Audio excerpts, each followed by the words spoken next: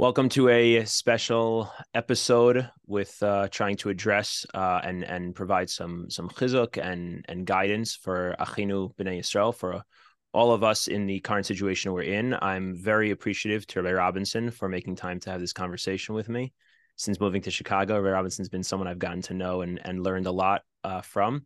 And thank you for making some time in your busy schedule.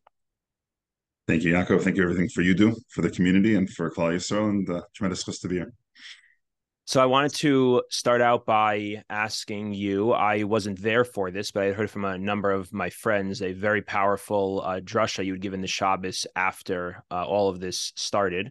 And I was wondering if you could kind of in brief tell us maybe a little bit of what you had shared. I think there was a story that you had shared that was very powerful and helped a lot of people kind of gain perspective on our avoda during this time. Sure, I'd be very happy. You know, the attacks happened on Shabbos morning, October 7th, and the next time I needed to speak for the tzibur, for the congregation, was one full week later. So it gave me a lot of time to think about it. I did give small bursts of inspiration to the Kehillah, and we started several initiatives, but I really wanted to take a little bit of time to absorb myself and think it through myself, and also listen to people that are much greater and smarter than me to hear what kind of messages they're sharing with the public. And I put that all together, and I asked the Tzibur to come together Shabbos morning, even though I don't request them usually to come to Shul Shabbos morning. I made a request, and I also warned them, even though normally I speak between 12 and 15 minutes, it can take a little bit longer today, guys. We have a lot to address, and we spoke it through. So, I don't know how much you want me to share right now. There were definitely several bullet points throughout the entire drasha. I think an important piece for a lot of people I've been hearing over and over again since then is this difficulty, the dichotomy of moving ahead in life, continuing family life and work life and spiritual life at the same time, not forgetting about what's happening in Eretz Yisrael, what's happening even locally. And that split is a very hard balance to maintain, which we can speak about more if you want to. I also spoke a lot about the power of our tefillos, the power of davening, and understanding and appreciating that every single thing that happens in our life, including this, comes from Hashem. And even if we do not understand, and we will not understand, we have to understand it's for the best. I just saw an article just yesterday where the writer wrote that the only ones who understand, unfortunately, are the victims and the korbanos of this terrible massacre, October 7th. They're in Shemayim. They have clarity of why Kodesh Baruch Hu did what he did. So we're left behind with that lack of clarity, but we have to maintain emunah and bitachon. So I'm not sure exactly which story you're referencing, but it could be you're referencing the following story that was sent to me.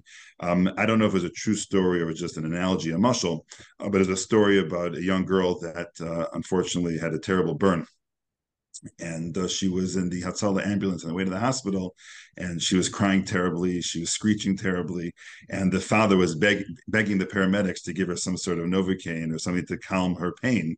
And they insisted they really can't do any medical intervention other than the basics until she's in the hands of the doctor. And he got so angry to the point of almost being violent and forcing them. You have to, you have to, you have to. She's in so much pain. She's in so much pain. She's crying. She's screeching. We have to help her.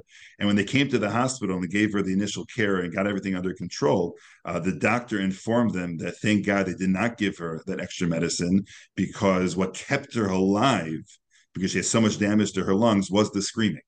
The screaming itself is what kept her alive.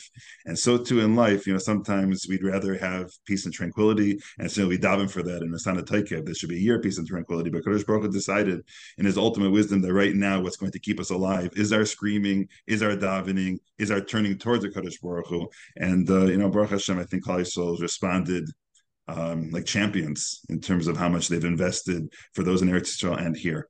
So that was one point that I said. I came across a fascinating medrash, which I think was a marvelous idea, is that the Makas Barad in Mitzrayim, the plague of the hail, the Barad was made out of the tears of Bnei Yisrael's tefillos, prayers to HaKadosh Baruch Hu during that time.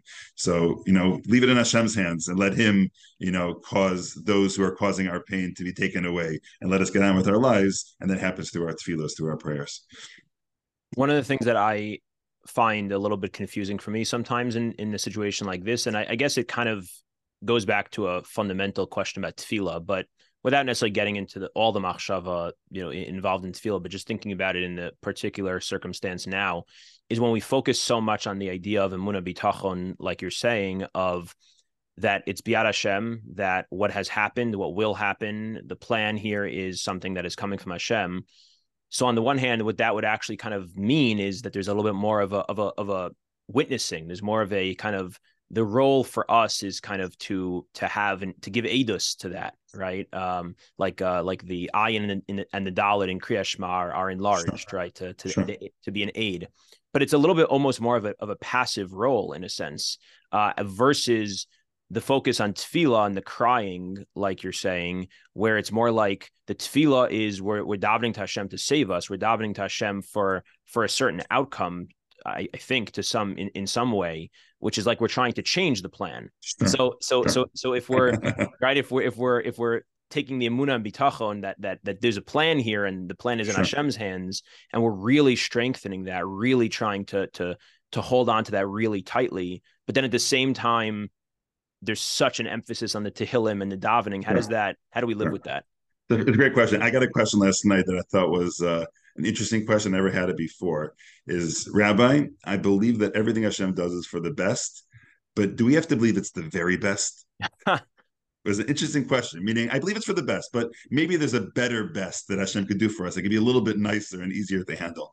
So I appreciate your question, but I think the answer to you is that emunah b'tachon means acceptance. Acceptance means that as long as Hashem feels this is the situation we have to be in, I accept that it's the will of Hashem and I believe it's for the best. That does not mean I don't want it to change. Let's say, for example, someone has a very serious illness.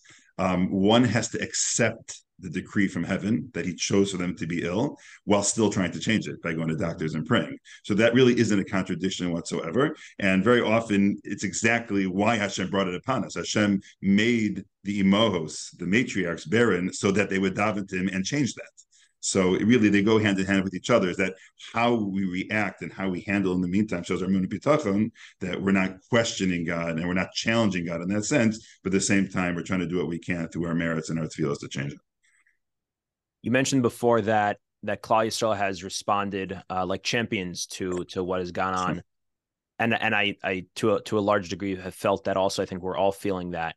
The worry that I have constantly in the back of my head is that, of course, we're hoping Yeshua Hashem Keharef Ayin and Mashiach will come Behesach Hadas, and at any moment in the blink of an eye, and hope that this will end in the most positive way very quickly.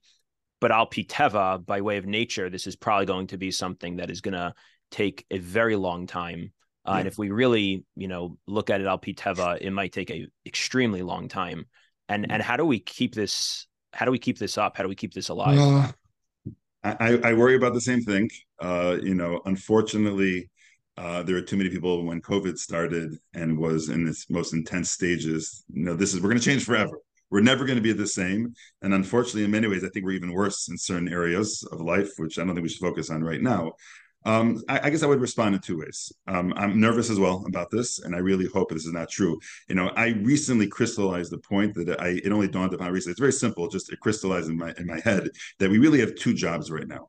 One job we have is increasing merits on behalf of the Jews in Eretz Yisrael, that everyone should be safe and everyone should be well. That's by saying Tehillim, that's by doing special mitzvahs on their behalf and creating, so to speak, a spiritual force field on behalf of Hashem. Just share with you a nice idea I just saw this week, is that the Tasher Rebbe says in a Sefer on Tehillim that there's 150 chapters of Tehillim, which corresponds to the word Kan, which is a nest, because the Shechina corresponds to a tzipor, to a bird. And we're giving God a bird, a nest in this world to come down and protect us by saying Tehillim. So we've been, immersing ourselves in Tehillim.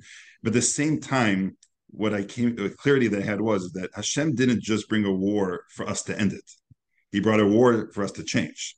So while we have one track where we're working on protecting and getting the hostages back and having a full shlema for everyone that's injured, we have to also try to figure out what are we doing ourselves to become different people because of it. There's a message that's being sent to us, and if we are witness to what's happening right now, we have to change in a certain way. So I would respond to it. First of all, I have to be realistic. So let's say, for example, everyone is so excited there's more Achdus in Klal Yisrael. So before, I'm not giving exact numbers. Our Achdus is here. Right now, our Achdus is here. After this, I'm hoping it's here. Let's not get back.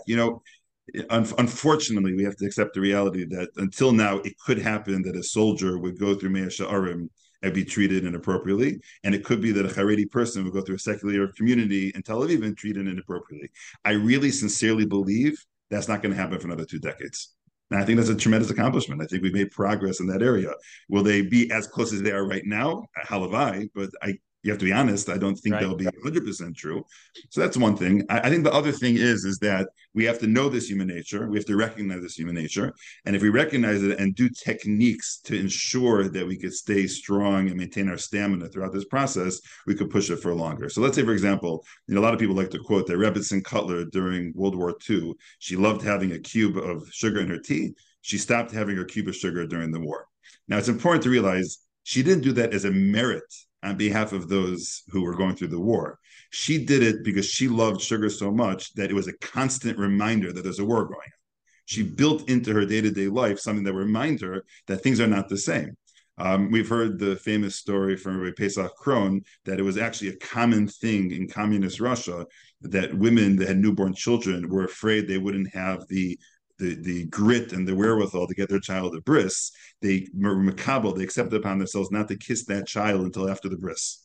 It's unfathomable, but they did something concrete and strong to ensure they would continue to follow through on what their desire is. And that's why, we have to think of ways to ensure that we can maintain this focus on what's happening in Eretz Yisrael, which I think is very, very important. I know as a shul, I've been very careful that a lot of initiatives that we don't do long term. We do short term. So let's say, for example, we announced we're saying Avinu Malkeinu was only right the first week right after the war broke out, only until after Shabbos. Because unfortunately, I knew that if we kept on saying it for multiple weeks, it wouldn't have the same power, the same electricity.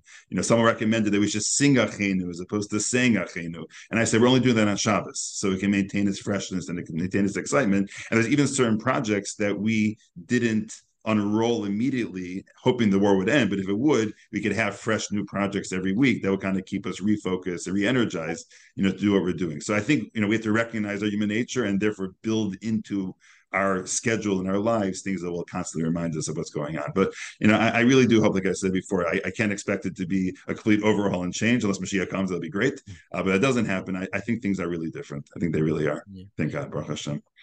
And it just is kind of an interesting, maybe Mara Makom to that concept, right? Because there's this interesting halacha we have during Aseret Simei Tshuva of taking certain chumras that people are not usually, certain stringencies people are not usually makbid or careful on. And the idea embedded in that halacha clearly is not that you then continue the stringency the whole year, because otherwise that sif and Shulchan Aruch would only be relevant for 1 year in a person's life. Right. Right. Yeah. So clearly the point is that there is a very real concept in Yiddishkeit of you can do something at a certain time that actually is not meant to be exactly that way forever. Because I think oftentimes the mindset in growth that people talk about is like, this has to stay like this forever. Otherwise it was a failure. But the idea being that there can be a certain extreme you go to in a certain context, knowing that the plan, even lechatchila, even from the outset, the plan is not that this is going to stay exactly at this level forever, but that there's a reshimu, there's an imprint that's left over that slowly over time changes the person. Yeah, 100%. It's true. I've gotten comments during the Yemen like, I'm being hypocritical. I'm only doing this for 1 week. And I said, Adarabba, first of all, show Hashem what, your path is, where you want to be in life. And he understands this. If for 1 week, when the Melech is Basada, he's close to you, then you have to act a little bit more the way you're supposed to. But Hashem understands. And that's really the key right now. I have been sensing a lot of people with a guilty conscience that they're not doing more. I need to do more. I'm not doing enough. We have to do more. Or they're even seeing a lot of the clips that are being passed around that there are certain absolute heroes that have stepped up. It's unfathomable what they're doing, and Hashem should give them continued koichos, but that's not for every single one of us. And to understand that the little growth that we do is appreciated by Hashem. This past Rosh Hashanah, one of my I make 3 Kabbalahs a year on Rosh Hashanah. I try to do one, Beinam L'Chaver, Beinam L'Makom, Beinam L'Atzmai, but one of my Kabbalahs was to say 2 chapters of Tehillim every single day. Unfortunately, I've been forced to do much more than that right now, but I'm hoping that it will last. Something small that you can take upon yourself that, Bez Hashem, it should be tomorrow, but if it's in 2 weeks or a month from now that this war is over, you'll be able to look back and say, I'm not the same. And that actually is one story that I shared in the drasha that I gave, Parshas Bereishis, is that you may recall there was an unfortunate incident that happened in Ramot last year where there was a car ramming and the 2 beautiful angelic children of the Paley family, they were killed by that terrorist. And Mrs. Paley, unbelievable amount of bitachon that she displayed. And she's spoken many times since then. And one of her speeches, I didn't hear it myself, but I heard that she said, please, audience, make some sort of permanent concrete change, or else my children died in vain. Hashem, I understand they're in Shemayim and there has to be a reason why this was, but it certainly is for us to be woken up and to make some sort of change, small change, but something permanent and something real. At first, I was very worried about this, about losing touch with what's going on in Eretz Yisrael, because for people living in Eretz Yisrael, it's you can't lose touch with it. But for us here, I was. Yeah. But the truth is, I mean, it's very obviously very unfortunate and very scary. But there's, I guess, the upside to it is that the increase in what feels like radical anti-Semitism where we're living too, kind of is almost like, well, we can't forget now. It's almost like taking the sugar out from our teeth, the Rebbitzin Cutler. It's like the sugar has been taken out of our teeth because it's, it's scary. And it's scary not just thinking about Yidden across the world, but it's scary right here, in Chicago and in everywhere. So the reminder is the consciousness is automatic almost. Yeah, I finally started shifting whenever I talk publicly. Let's say Tehillim on behalf of the Yidden Eretz Yisrael. I actually say and on behalf of those around the world. Yeah. I don't think we're safe anymore. And I think we all realize that, unfortunately. I saw a clip yesterday that the conductor of the underground train, which is like the subway system in London, was screaming, "Free, free," and the passengers were saying Palestine. So this wasn't the passengers themselves; it was the conductor over the loudspeaker for the entire train, which is it's scary. It's very scary. Yeah, I'd much rather be unsafe in Eretz Yisrael than unsafe here. Yeah, I'm with you. Let's go. Yeah. You in? Yes. Yeah, I was invited to a mission next week, but unfortunately, I can't go right now. But there are a lot of people going, which is beautiful to see. Yeah. I wanted to ask a question that's a little bit of I think a difficult question that my guess is I'm not the only one thinking about, but I don't think people are voicing so much, which is what is the proper hashkafa, the proper outlook on how we look at Palestinians? So I don't mean Hamas, I don't mean terrorists, and I don't mean anybody who in any way is even remotely or loosely supportive or in favor of what Hamas is doing. I think that's a much easier category to look at. The Rishayim, we need to eliminate them. But do we believe that there are people living in Gaza who are not part of that? And if so, how are we supposed to look at them and whatever might now happen to them? Right. I mean, and as always, we have to have mercy on Hashem's children. I mean, once you framed the question that you did, that we're not talking about anyone at all that could be a terrorist who wants to destroy, not just Judaism, but the entire Western culture and the entire world. If we're not talking about those, then we have to have mercy on Hashem's children.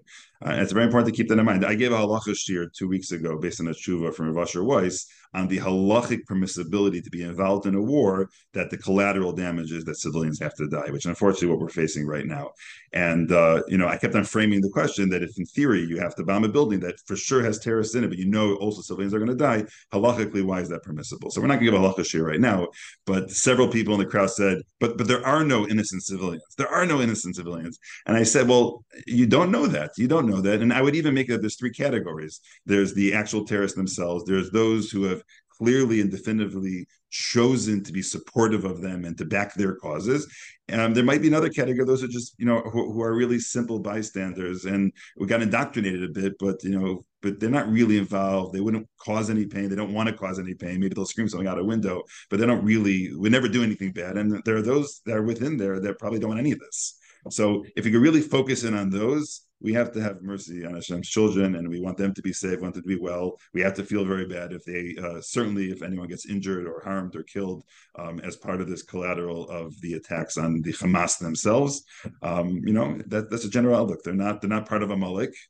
They are Hashem's children. They are, in a certain way, our half brothers, and we want well for them. We want well for them. And I have Muslim relationships here in Chicago, and we've touched base with each other, just say that let's not allow this to spill over to our personal lives. And I think that has to be the proper attitude. It has to be the proper attitude. So some of the more kind of, I don't know, extreme expressions that people are saying, which, understandable because it's an emotional response to what has happened.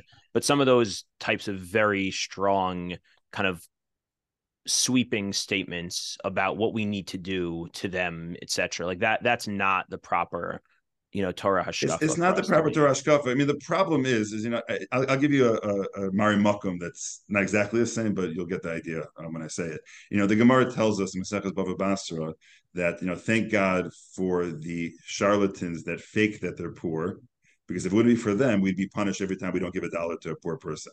Hmm. So now we have a right to be suspect. Perhaps the person in front of me is one of the fakes and not one of the reals. And unfortunately, we've been tainted to the point that we make a sweeping assumption that every single Palestinian, everyone who's a member of Yisrael, is part of this. And I don't think it's fair for us to do that. I unfortunately am afraid the numbers are higher than we want them to be. And so we're not going to get into statistics or numbers, but if we really are going to focus in on that small percentage that are just good people, keep the Zionists as B'nai Noach, do not want to cause harm to anybody, then I don't think we should speak in such sweeping terms. I don't think we should. Yeah. That's just not my mahalach for sure. Yeah. Yeah. I know that you're very involved, obviously, and have very close connections with many of the Gedolei Yisrael in the Aguda world, in particular, and the Moetzes. Is there anything, just as kind of a last piece for us to talk about? Is there anything you're hearing from any of those Gedolim that you think would be, something you could kind of share, tell over that, obviously there's all the basics that we're all hearing, Sure. which are basics for a reason. They're the things we've all heard for a reason. Is what we need to keep hearing. But anything that maybe is a little bit less of what's already circulating that might be interesting. Sure. I'll tell you an old story, and then I'll get to what they're saying now because it's related to what we're saying right now. Because definitely the Gedolim I've spoken to Relia Brudny, I've spoken to Yosef Elephant personally, or Aaron Feldman, Marshiv from Ner Yisrael.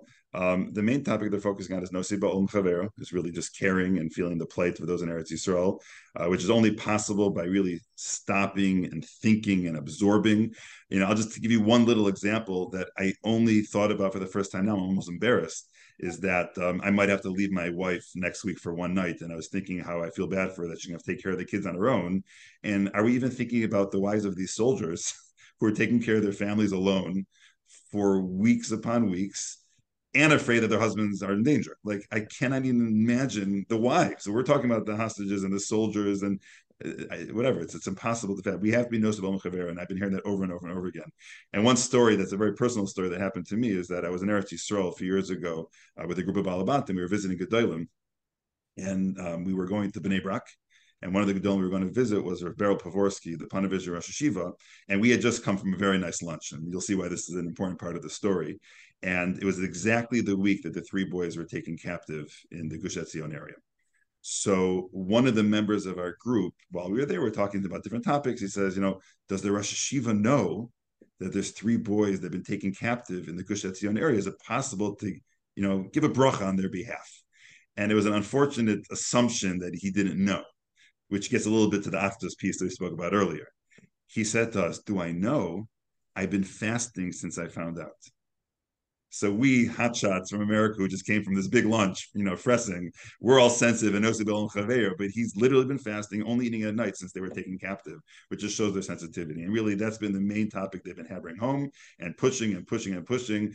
In their mind, the actus of us getting along with each other is certainly premier and important, but they feel the higher form of actus is really caring. Meaning, even if we don't get into the room or have a conversation with someone that we never did with before, that's also important. But the higher level of achdus is really, really caring and really davening and really sending schlusim and really doing things on their behalf and not forgetting about it. So that's been one of the main messages, they've been sending home. There's one idea I heard from Rav Elephant. He was quoting the Gemara in Yevamis that when a ger comes to convert to Judaism, we try to at first discourage them just to sense if they're sincere and they really want to join, because we do want them to join. We just have to kind of go through this process to, to check their sincerity. But one of the things we tell the potential ger is, you're about to join a nation that's, the chuyim and the chufim and sechufim, that they're oppressed and they're punished, and it's difficultly part of this nation. And the response that the Gemara says, and if they say, Any could die, I'm not even worthy about being part of such a nation, then they could join Klal Yisrael immediately. And his question is that, like, it's enough for them to say, yes, I'm willing to, but for them to say, Any could die, I'm not worthy. It's almost like it's a mila that we have that we're in the situation. And he explained that, we believe, and this is what Gemara tells us, that we'd rather be the nirdafim than the rodfim. We'd rather be the oppressed than the oppressors. very well-known story of the Kloisenberger Rebbe, that he was once being beaten by a Nazi, and he said to the Nazi guard, "I would never trade places with you. I'd rather be me right now than be you."